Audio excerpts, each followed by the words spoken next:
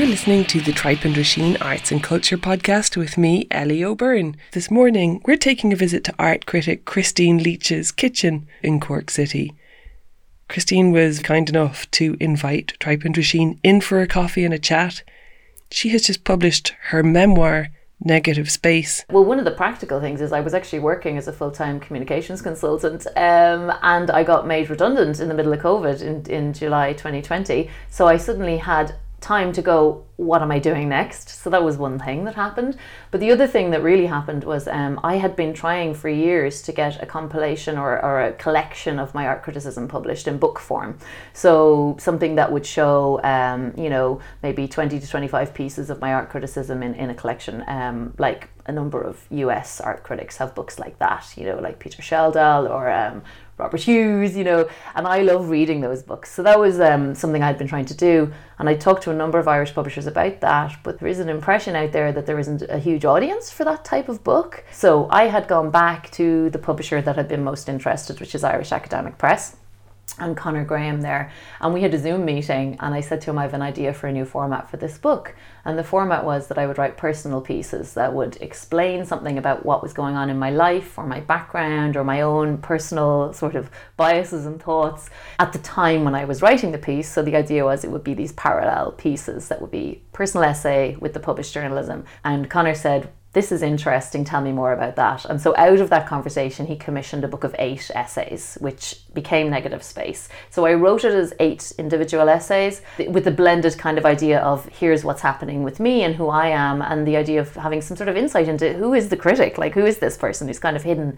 behind the review, When I sent the manuscript in, they came back and said, this reads like a memoir.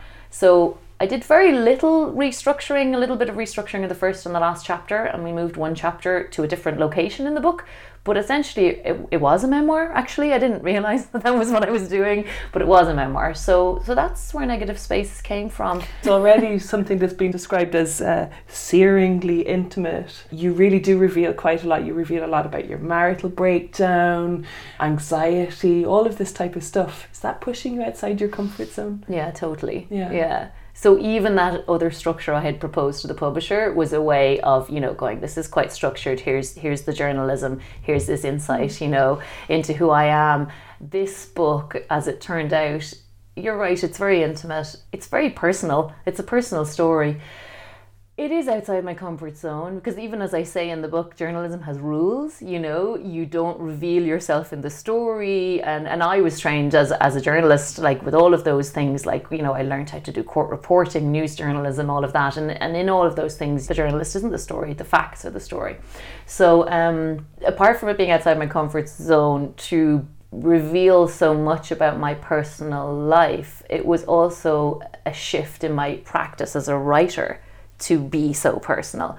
But that is actually another reason that the book has emerged now and that I could write it now. I had already started to shift that in my writing practice. So there's some stuff in the book about writing fiction or whether or not I can write short stories, I've been writing, I just write, that's what I do all the time since I was very small. I have notebooks everywhere.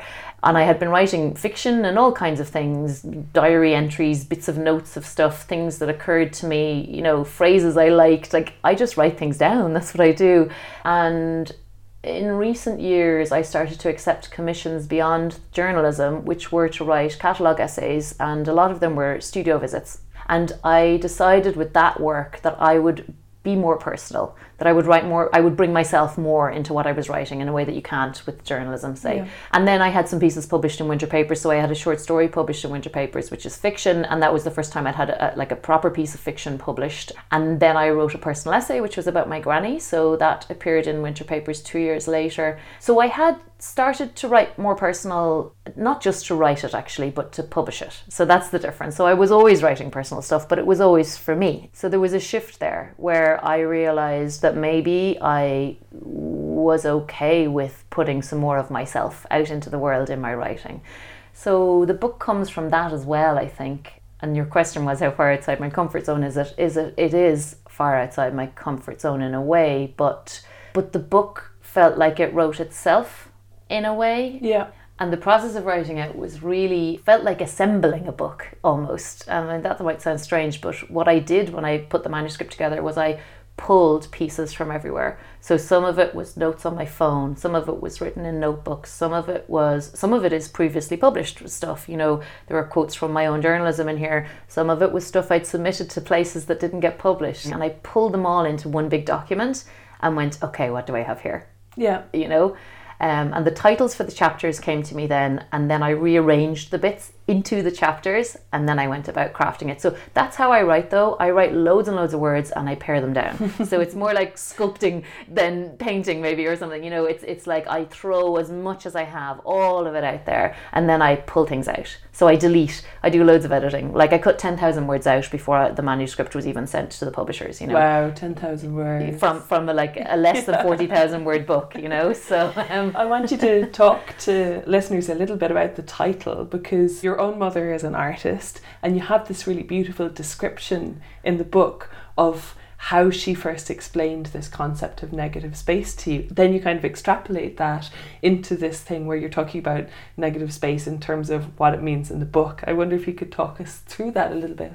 That idea of negative space and ways of looking, I think, is something that was, as I say, like my mum taught me to draw by, and well, this is what I remember, and possibly she taught me to draw lots of other things in different ways too, but the memory I have is of her showing me how to draw a cup by drawing the negative space inside the handle of the cup. So the idea is that if you draw the edge, not by looking at the object, but by looking at what's beside the object or the shape it makes in relation to the world, that you can still draw it. And it's actually might be, sometimes people get distracted when they're drawing by trying to draw the thing itself. It's an interesting trick. If you draw the outline, you can find that you might actually stop thinking about what do I think a cup should look like and actually draw what's right in front of you, right? So it's a kind of a trick for artists, for life drawing, or for any kind of still life drawing. I remember my mum teaching me that, and I remember being really interested in that idea. The book extrapolates that out into notions of what is said and unsaid, ideas around what we see and don't see, or what we choose to look at or not look at, and the idea that we're all doing versions of that all the time. You know, like maybe there's a problem and you choose not to look at it, or, you know, all of those kind of ideas. So I think for me as well, and I suppose there's also the kind of, you know, double meaning of negative space being like a depressed place you might go in your head. There's quite a bit of darkness in the book. There's a lot of anxiety in the book. I was trying to explore the idea of this being like a superpower, that you can do this, you know, and see things in a different way, and that it also might be a failing because you might miss things, you know. So like a way of super seeing things, and then also a way of possibly not understanding something in its entirety. So is it also negative space because we are seeing Christine Leach through her work? Yeah. In a broader sense. I mean, that's very much something that I picked up on from it, was this idea that because you do this amazing thing in this book where you flip-flop backwards and forwards between these real moments of personal crisis, sometimes really intense moments of personal crisis, and then you describe that you're often working at the same time. You describe going to a gallery or sitting down to try and finish writing an article in these terrible moments that are happening in your life, and then out of that we kind of get this structure of who you are, but it's kind of seen through your work. That's conscious, I presume? Yeah, that's really interesting the way you've described that. I think one thing that I wanted to show in the book is the way in which art anchors me and grounds me. So there are descriptions in the book of times when I'm like very anxious. There's like, you know, difficult things happening. And for me, going back to look at some art and also language and words, writing things down is for me like a grounding thing. So there's that. And I wanted to articulate how creativity, the way other people express their own feelings through art, is something that helps me feel connected again. You know, when I'm feeling like maybe I'm drifting off. I suppose any piece of writing is crafted in a way, you know. And so one of the ideas that I used to help me write the book, because memoir is not easy to write because everybody around you is also in your story and you're trying to write your own story. I wanted to write my experience. That's what this book is. but you don't have an experience in isolation, of course, you know. And I did a workshop with the writer Leah Mills, who's an incredible writer, in 2016, and it was a workshop around memoir writing, and I had no intention of writing a memoir at that time, so it's interesting that I was on that workshop. But she said around what to leave in and what to leave out, because this was the question that came up in the group, you know. She said, readers do the rest. And that phrase, readers do the rest, I thought was really interesting, because it's also what I love about art when it works. My favourite art is actually not really obvious. It's not telling me everything. It's leaving me space to interpret or bring my own story to it. So I wanted this book to do this too. So in this book, you might read it and be interested in the art aspect, or you might be interested in the writing aspect, or you might be interested in the marital breakup aspect, or maybe you're interested in the idea of anxiety and how it functions when we're going through difficult times. There are lots of different things in the book. And what I felt like was the piece that will loom largest for any reader is the bit that resonates with their experience. And I wanted to leave space in the book for that to happen. You know, that was my idea. I want the book to be bigger than itself. Like, for anybody who comes to it to bring their own experience to it, and because that's what happens to me when a piece of art really hits me. The piece of art is bigger than itself, and the world expands. And that's why I love writing about art, because I want the writing I do to make all of it bigger. So it's not about shutting things down with one definition or one articulation of meaning. It's the idea that if you express this thing, then so many more meanings are also possible. And it's a more generous way of thinking about art too. Like, there's no one particular meaning to this. And even what the artist meant may not be what it means to you, you know? So that idea about space too is interesting to me. So what's left out is important, because maybe that's the place where you can put yourself in, you know? Yeah. So that's part of it. Okay, that's interesting. So then what you're saying to me there is that that's actually about me picking up on the whole thing of writing in crisis situations. Okay, because that was the thing that struck me absolutely most about it, was that sense of terrible flux and uncertainty and stuff, but then having to re-nail yourself to the mast and sit down and produce these words and stuff like that. I'll probably edit that part. I love that though. I love that meant something to you when you read it, because to me, the books that I love are the books where something hits me and it really hits me personally, and someone else might read it and it just mightn't do that to them because it doesn't resonate with their experience, you know? So I'm really proud and delighted if that did that for you, because this is what all of creativity is about, right? It's about sparking something, like feeling. And I think there was this other thing about, you know, it's a question around art criticism too, and writing about art. Like, how formal do we need to be? How formal are we going to be in our articulation of this thing? And if we're too formal, does it exclude access for people? This was another question in the book, like the thing of not conflict, but, you know, balance or tiptoe seesaw between logic and emotion, you know, between feeling and some sort of more linear articulation of something. And so part of what I was doing in the book was trying to let myself express the emotions, the feelings that often are in my notebook when I encounter art, but I take them out for the piece that goes in the newspaper. Because I'm not writing a personal essay for the newspaper. I'm writing a piece of art criticism.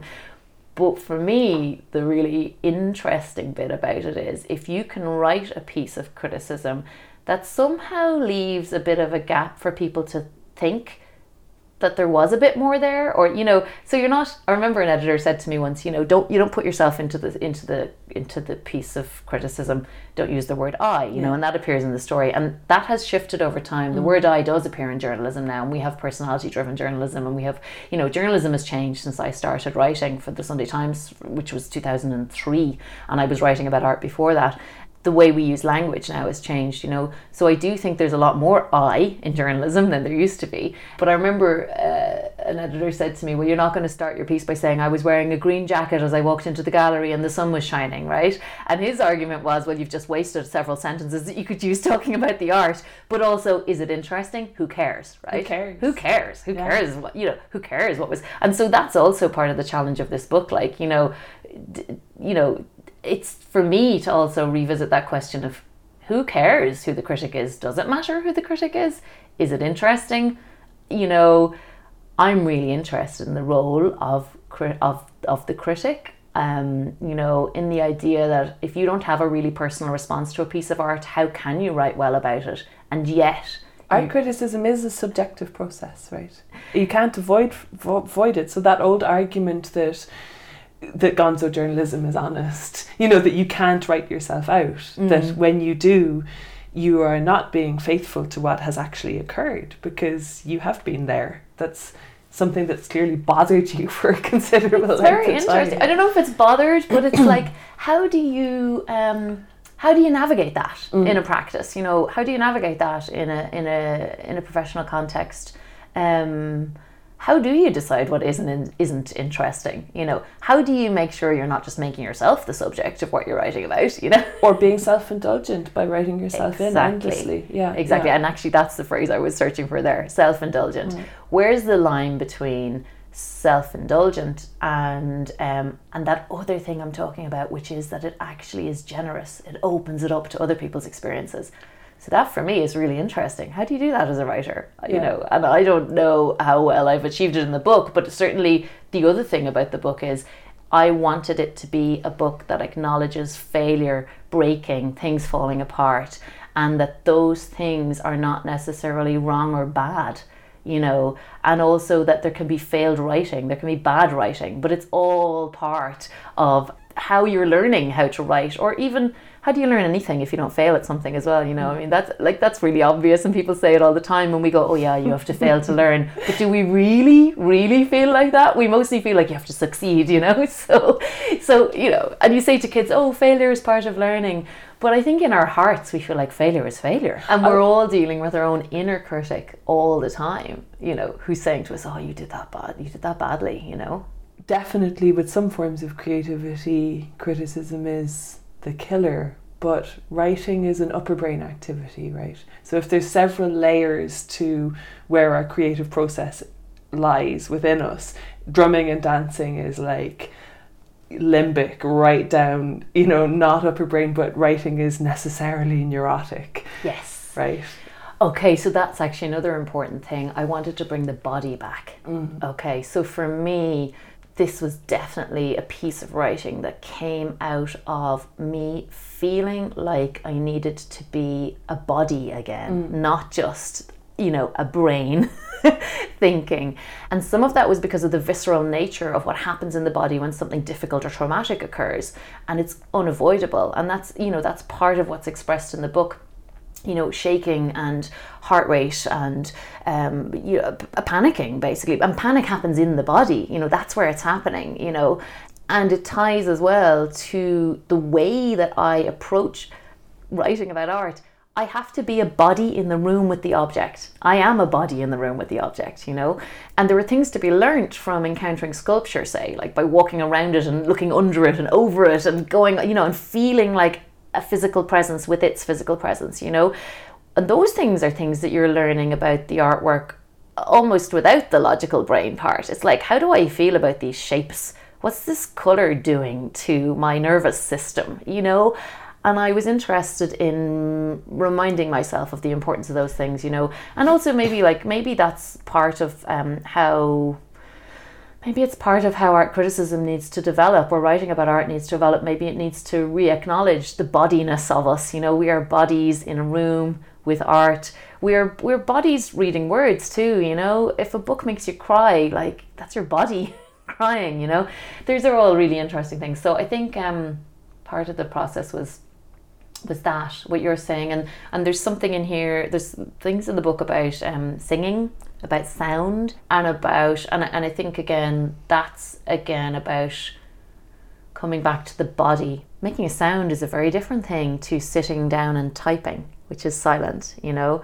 So the idea of writing as an expression, but something that you're doing in a kind of like brain way, and maybe making a sound like singing being a body expression, you know. And I was interested in exploring those things. Yeah. And it's interesting that you went into this terrain with that, where you were talking about, well, there's a description of a smear test that had me like clenching my knees for starters. You know, it's like, oh God.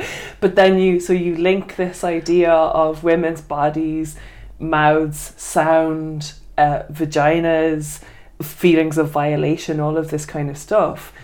And it really left me with these kind of questions for you about how much of this book was about a kind of a rebellion as a woman and about having to find that voice. Because very frequently when marriages break down, women are expected to behave with great dignity and to just keep going. Yeah. And to just silently just keep going. I definitely felt, and I do feel, that there's a strange societal pressure on us, men and women especially, I'm writing from my own perspective and I'm a woman, to be quiet about especially marital breakup. It's an Irish thing too. It's not just an Irish thing, but you know, that thing of don't say anything bad, you know, if you haven't got anything good to say nothing maybe. But and it isn't, the book isn't about saying bad things. It's about being honest and expressing the pain, you know, to not pretend there wasn't any pain, because there was pain. And there's something there about the kind of the good girl thing too, you know, like be good, be quiet, don't make a noise, you know, put up with things that have gone wrong, that kind of idea. And yeah, I do feel that we don't have enough public conversation about marriages ending in Ireland, because it's like divorce is new, right? It's not, you know, we haven't had that, and it's not like marriages breaking up is new. That's not new. Relationships ending is not new. And in fact, you know, like if you look back in history, people got divorced, you know, didn't get divorced in Ireland, but you know, we just have a sort of silence around it. We do, and I don't think it's good for us. I don't think it's helpful. I think a lot of anxiety comes from that distance between what things look like and what things feel like. And that's the place where anxiety can grow, because there's a disconnect there, right? If it looks like happy families, but it's not happy families, right? If someone is just turning up, you know, pretending everything is fine when it isn't. But then also in the book, there's an acknowledgement of the fact that sometimes lots of marriages get through hard times. Lots of people figure out how to make it work. And there's this idea that if you've ever said anything about how it's not working, that how would you go back there again? You know, that idea that if you know, if people around you were aware that your marriage was in trouble, say for example, but you managed to work it out and stay together, then what sort of judgment would there be around that? You know, and I think that's where a lot of silence comes from too. You already mentioned that it's not just your story, that when you're writing a memoir, it's other people's stories. You have 2 children in their teens. Did you have to give a lot of time and consideration to the impact? You know, they're in their teens now, so a book like this could have some kind of an impact on them and their lives and their conception of the world. Is that an interesting call to have to make? Yeah, I talked to them about it a lot. The kids have read the book now, and although it isn't a book for teenagers, obviously it's a book for adults, but it is their mum's story, so it's important that they were okay with it, and they are okay with it. I also wanted to write this book partially because of what I just talked about there, about the silence around marriage ending. You know, for them now, they live in a society where this isn't strange or unusual. You know, lots of their peers have families that are different shapes to the type of traditional shape that we grew up with in Ireland. And so this is just part of that, you know, it's part of understanding that, knowing about that. They're very philosophical, and, you know, they come from a generation where, as I said, it's kind of normal. Like, I grew up in the 80s, you know, I didn't know anybody whose parents weren't together, you know. Also, the world is bigger for them. They have the internet in their pocket, you know, so they're aware that there are all different types of relationships, ways of forming families. Certainly making sure the kids were okay was a large part of consideration around writing it. And they are fine with the book, you know, so yeah. So this is your first book. Obviously you've contributed to a lot of different anthologies and you've had lots of different essays and lots of different types of writing published, but this is your first full-length book, is that correct? Yep, I haven't written a book before, yeah, so this is my first book. And you say full length, it's actually not too big a book, it's pretty small. I really wanted to write a book that somebody could read on a single train journey. That was kind of my idea, you know, because I think it's one of those ones that you could maybe just immerse yourself in. You know, it's quite an intense sort of story, I think. Yeah, it's my first book, and I don't know, if you look around my house, you'll see there's a lot of books. I have loved reading since I was so small, and books were always really important to me. So I think, if you're somebody who loves reading and loves books, to write a book is actually a big deal. There putting your hand on the book as we talk. There you go. It is a strange, interesting, big deal. Yeah, and you're right. I've published so many, more than 500 articles, I think, for the Sunday Times, and many other things all over the place. It's a book is a different object, isn't it? It's a different thing. Yeah, so what do you like most about it? What are you most proud of about it? Gosh, I don't know. I'll pick it up and have a look at it there. What am I most proud of about it? That's a hard question.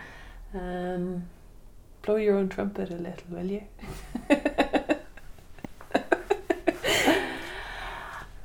Well, this might sound strange, but I'm really pleased with the shape of it.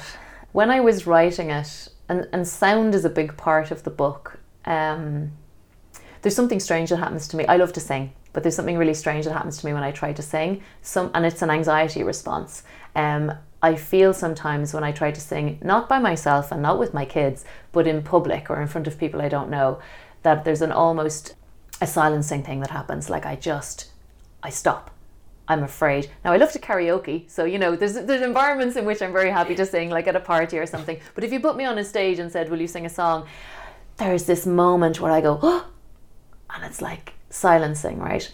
So I thought about the book when I was writing it, and this comes back to the shape thing. The 8 essays, which is what I conceived it as, and it's now 8 chapters. I wanted there to be beats in each chapter that chimed together. So there are some moments that repeat in the book, and the way that I thought about it was as 8 tracks on an album, and that if you could play all 8 of these essays or chapters at once, that they would go together like a song being sung in the round. So there would be moments where they diverged and moments where they came together.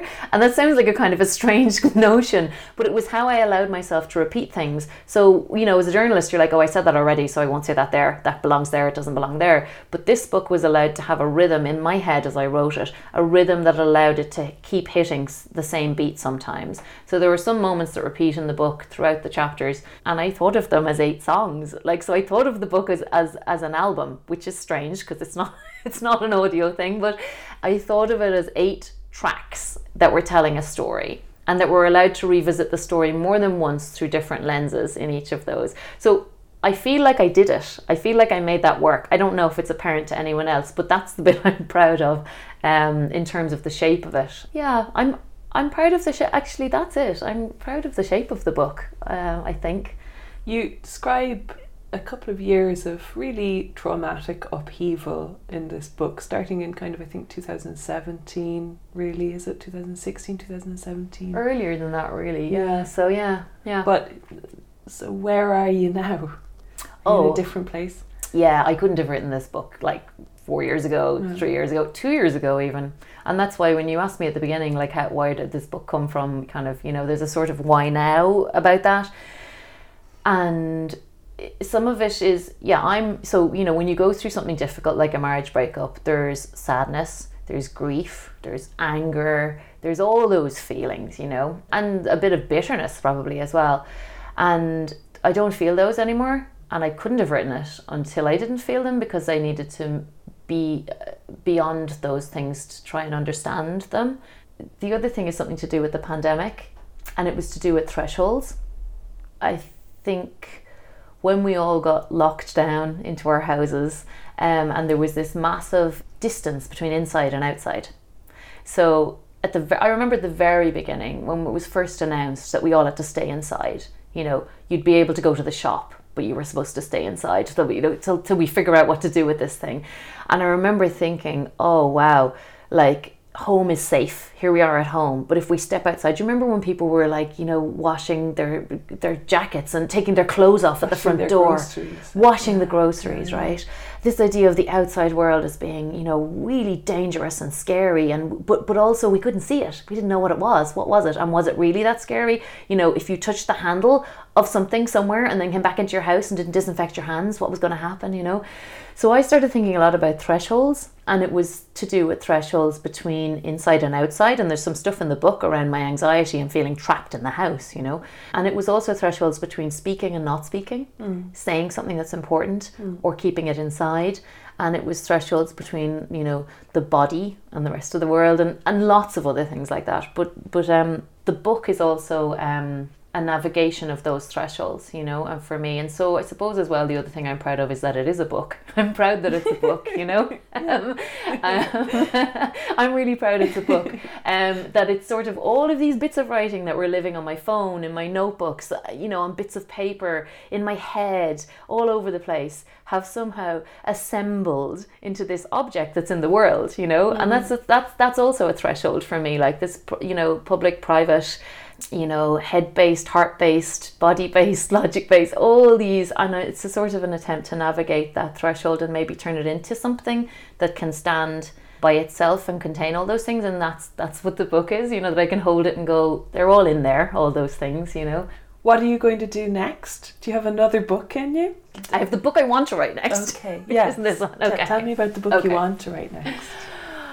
Okay, so I actually applied for the Markovitch Award for this book and I didn't get it. So the Arts Council is funding, you know, 10 projects a year, I think, at the moment, around that. I didn't get it, but I did get some feedback to say it was shortlisted. So I know this book is a goer, and I really want to write it. And it's a novella. It's an epistolary novella, which is a big mouthful of words to just say it's a book of letters.